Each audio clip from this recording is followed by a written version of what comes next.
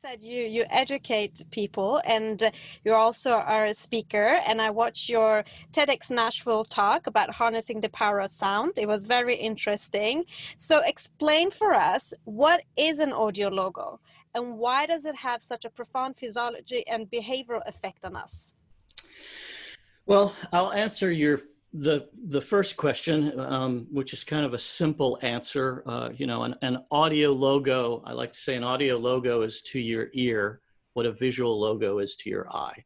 So, a visual logo is just a visual mark, if you will, that helps you recognize a brand immediately.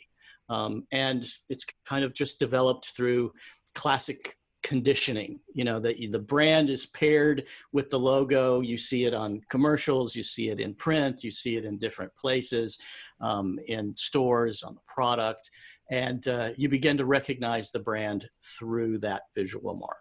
So it's the same thing with an audio logo. An audio logo is usually, it could be based on sound design. It could be a few notes that's part of a simple melody, but it's designed to be a very short sonic representation of the brand, and you use it enough, you build the recall and the recognition.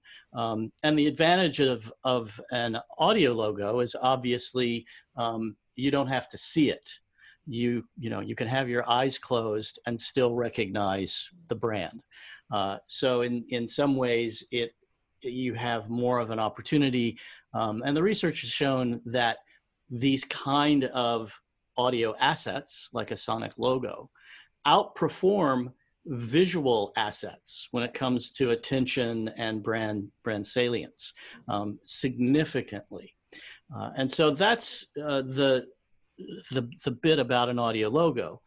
When we think about sonic identity, though, it's more than just one asset.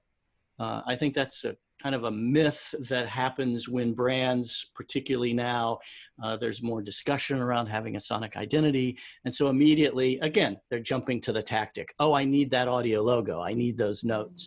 Rather than realizing that a sonic identity is part of an experience of a brand.